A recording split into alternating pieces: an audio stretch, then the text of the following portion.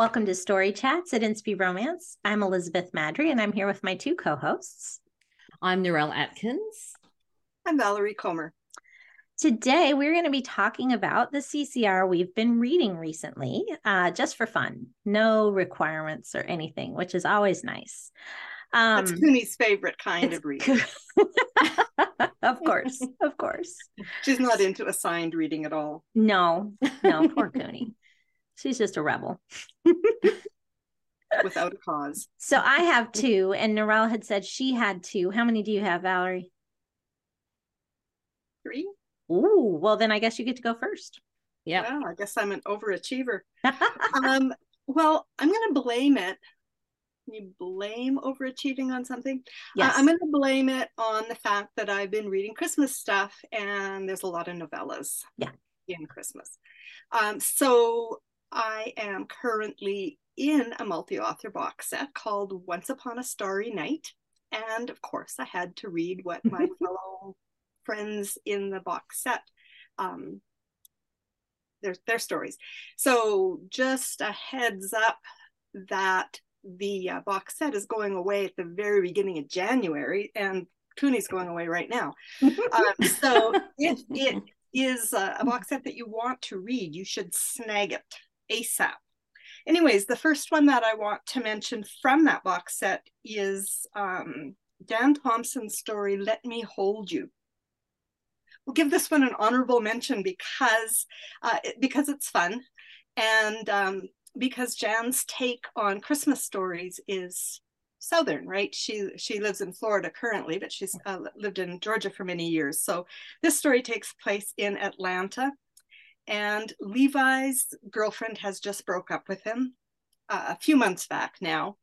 And so he enlists the help of his best friend, Maggie, to snag him a date with this chef, Forsythia, that he has his eye on, who doesn't seem to really be noticing him, but should obviously be noticing him because apparently he's awesome. So Maggie agrees because Levi's her very good friend, but she is of course secretly crushed because she has been in love with Levi for a couple of years now, and now she thought she might get her chance now that this other relationship has fallen apart, and now she's supposed to help him snag some other girl. So she's kind of like giving her notice at the Christmas Village in Midtown Chapel, Atlanta, because she cannot bear to see Levi be happy with someone else. But it's a Christmas novella, so how do you think that one's going to turn out? So anyway, kind of a fun new story from Jan Thompson for anybody who's been watching for those. Is it tied into any of her existing series? Kind of. Okay. She does have one previous Christmas story, and you would ask me that. Sorry. And I don't remember the title. It has Joy, I think, in the title. Okay. And this is kind of a spin-off from that. It's not, you definitely don't need to have read anything else to appreciate this one. I mean, there's references to people that you may know, but it doesn't really matter. So, yeah. Narelle, what you got? Well, I'm going to deviate away from Christmas for my first one and talk about A Surprise Wedding for the Cowboy by Valerie Comer. All right, I forgive you. I thought you might. So when we did our Montana episode last month, I went through this list of all these cowboy series that Valerie has. So this time I'm actually going to focus on one book, which is the first book in the Sweet River Ranch romance series. And book 2 is also available, but of course I haven't written down the title. So Valerie, what's the name of the second one? Jilted Bride for the Cowboy. That's it. A Jilted Bride for the Cowboy. All right. So we'll go back to The Surprise Wedding.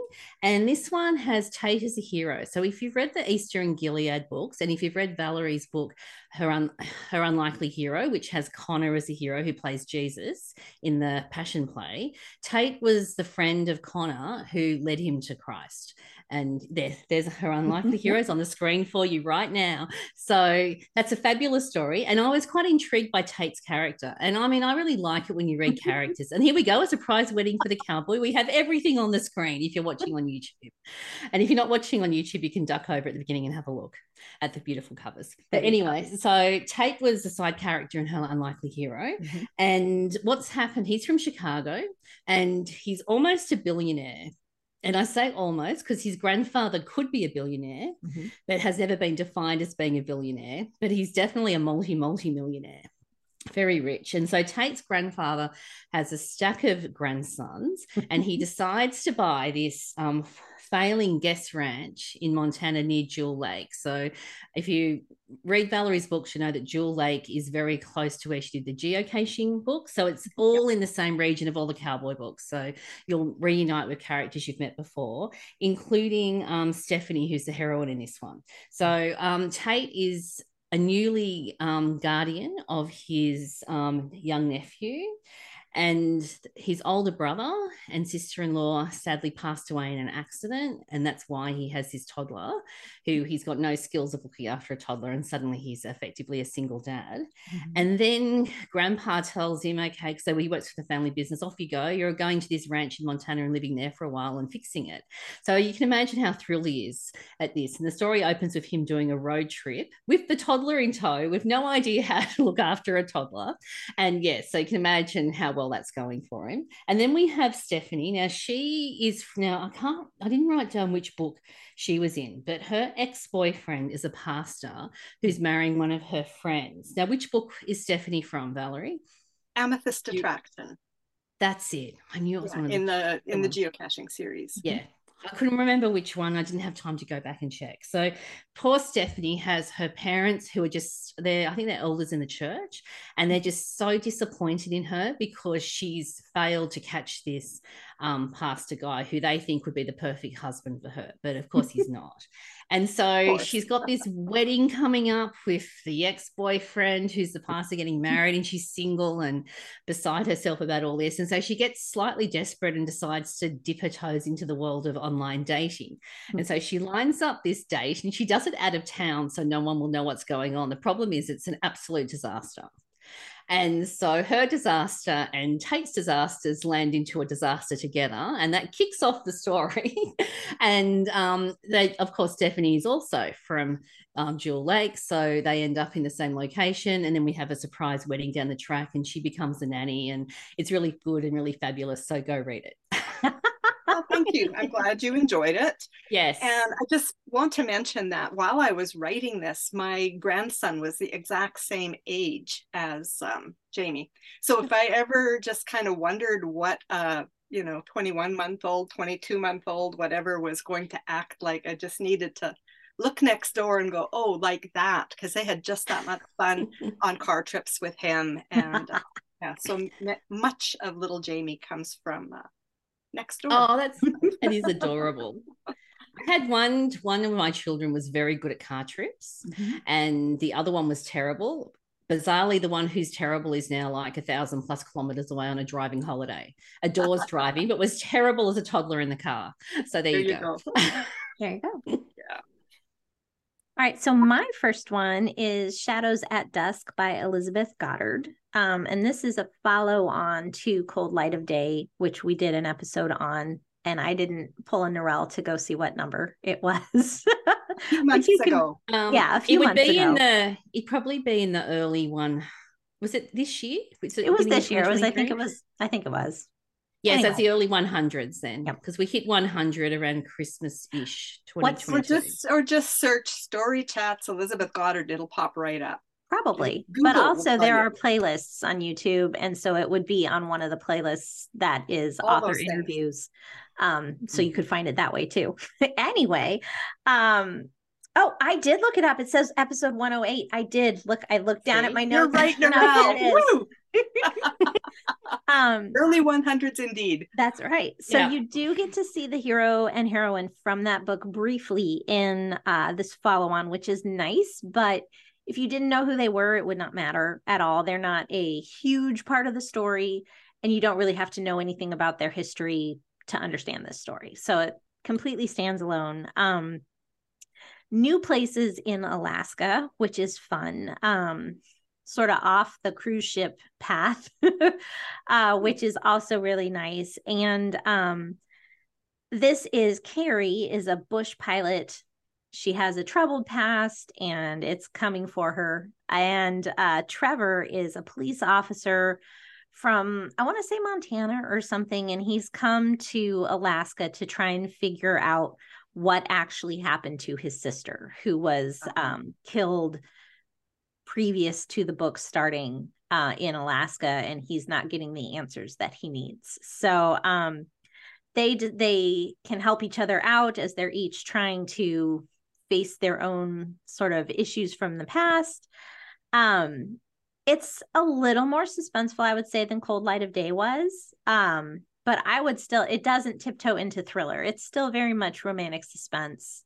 The romance is there. It's a necessary part of the story. It's not a thriller. So, but I enjoyed it. I enjoyed it quite a lot. Because Carrie was in the first one, wasn't she? She was quite an intriguing character. Yeah, she's the bush pilot. Yep. Yeah. Yep. I forgot she was in the first one, but yeah, she was. Now that you say that. Yeah. No, it's on my wish list. Yeah. I've just got too many books on my wish list. Right. It's on my list to read at some stage. Yeah. Don't we all? Yep. What's next, Valerie? One more story from Once Upon a Starry Night. This one is called One Sweet Christmas by Laura Ashwood, and it is indeed a very sweet Christmas. You have a workaholic, Sam, who works for an auditing company overseas. So he's wrapping up this really big audit just a couple days before Christmas. I don't remember where. London, I think. Anyways, he's not going to make it home for Christmas, but oh well, I mean, he's very busy and he's very important, right? It's too bad though, but that's just how life goes. And then his mother has a heart attack. And all of a sudden, work isn't quite as important as it was 5 minutes ago. And he hops a plane and heads home. And I did not write down where home is. Sorry about that, but somewhere in the US. Okay. And there he meets Allison, who is his mom's nurse. She's very kind. She's very compassionate. And she's just like there throughout the long, dark night, you know, checking in on him as well as on his mom. So, you know, he's got this little soft spot for her. So his siblings show up and you find out that they were actually a very close family at one time. And Allison, you find out, really has no family. And so she just can't understand why somebody would avoid hanging out with this clearly awesome family. And so this is kind of a point of contention between them, but also what draws them to each other. Anyways, it really was a very sweet story. So that was a well-named novella. And if you haven't read anything by Laura Ashwood, then that's a great place to start. Excellent. Narelle, what you got? Okay. Well, I'm going to continue the Christmas novella themes and talk about a collection called The Christmas Box by Jessica Wakefield. And Jessica Wakefield is an Australian author, and this is her debut book, effectively, her novella collection, which is very exciting for Jess. And it's 3 novellas that are set in 3 decades. So it's not historical. So I'm just waiting. So the first one is 1995 called Braving Christmas. It's set in Kansas in a small town. And this is a Friends to More story. And it's where Amy and Chris need to save his family's Christmas tree farm. That's the first one. The second one is called Risking Christmas. So this is set 10 years later in 2005 in Connecticut. And this has one of my favorite tropes. You know, I like stranded together. So we're stranded together in a blizzard and it's Christmas. So that ticks big boxes for me. And he's a chef who wants to get a new restaurant going, and she is the food critic who pretty much destroyed his career in it. Yeah, so you can imagine there it's kind of got an enemies to love thing as well. That's also a very cute and adorable story, and all of them are connected by this Christmas box as well. So you'll find this Christmas box will appear in all of the stories. And the third one I'll talk about, which is the most contemporary, which is 2015, and it's called Faking Christmas. And this one's set in New York City. It's obviously a fake relationship from the title.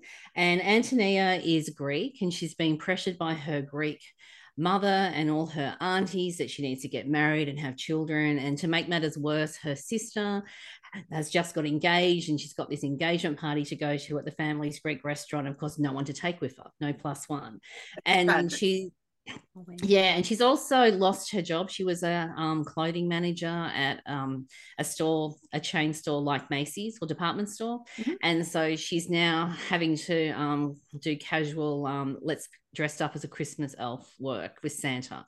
So she's really unhappy because her mother thinks that would be like the worst thing in the world would be to work in a costume. And so that's what she's secretly doing. And that's where she meets the hero. So the hero is Dylan. He happens to be an accounts manager at Macy's, which she doesn't tell him, and that has interesting consequences. And he's there with his adorable niece, who's really shy about meeting Santa. And then Antonia is really, really good with the niece, and that catches Dylan's attention. So they start talking, and then he ends up being her plus one, and off we go on a lovely, very quick but very sweet Christmas romance that has a Christian worldview. So there is a little baby Jesus that appears in the book as well. So it's, I mean, in short novellas, you never get a very big faith element because there's just not enough room for it, but it definitely is underpinned by a Christian worldview. So I recommend that if you're looking for sort of that hallmarky, sweet Christmas vibe type stories, it's a really fun collection. Yeah. Cool. All right. So I haven't actually read any Christmas books yet this year. And I might not. I don't know. I'm not feeling it. So we'll see. We'll see what happens. Oh my goodness. So my next one is... Are you allowed to admit that on air? I think so, because this isn't a Christmas book podcast. It's just a Christian romance podcast. Right. We're like in the middle of December here. I know. But that's okay. If you're not going to read them... I just can't even. Okay, carry on. All right. Is Seaside Cowboy's Marriage of Convenience by Alexa Verde. I don't remember why I grabbed it, but for whatever reason, I think she might have had a BookBub deal on it, and it was 99 cents or something. And I always enjoy Alexa's books. So it looked fun. And then I put it up to the top of my list because I was hoping with Seaside that it might be in California and would count as a book for our episode on California coming up. But alas, it is not.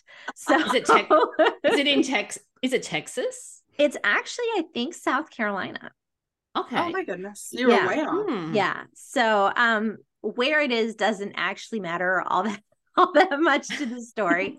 Because it's not California. Right. Yeah. It is just fun and sort of light. You've got an orphaned heiress who grew up with her uncle raising her.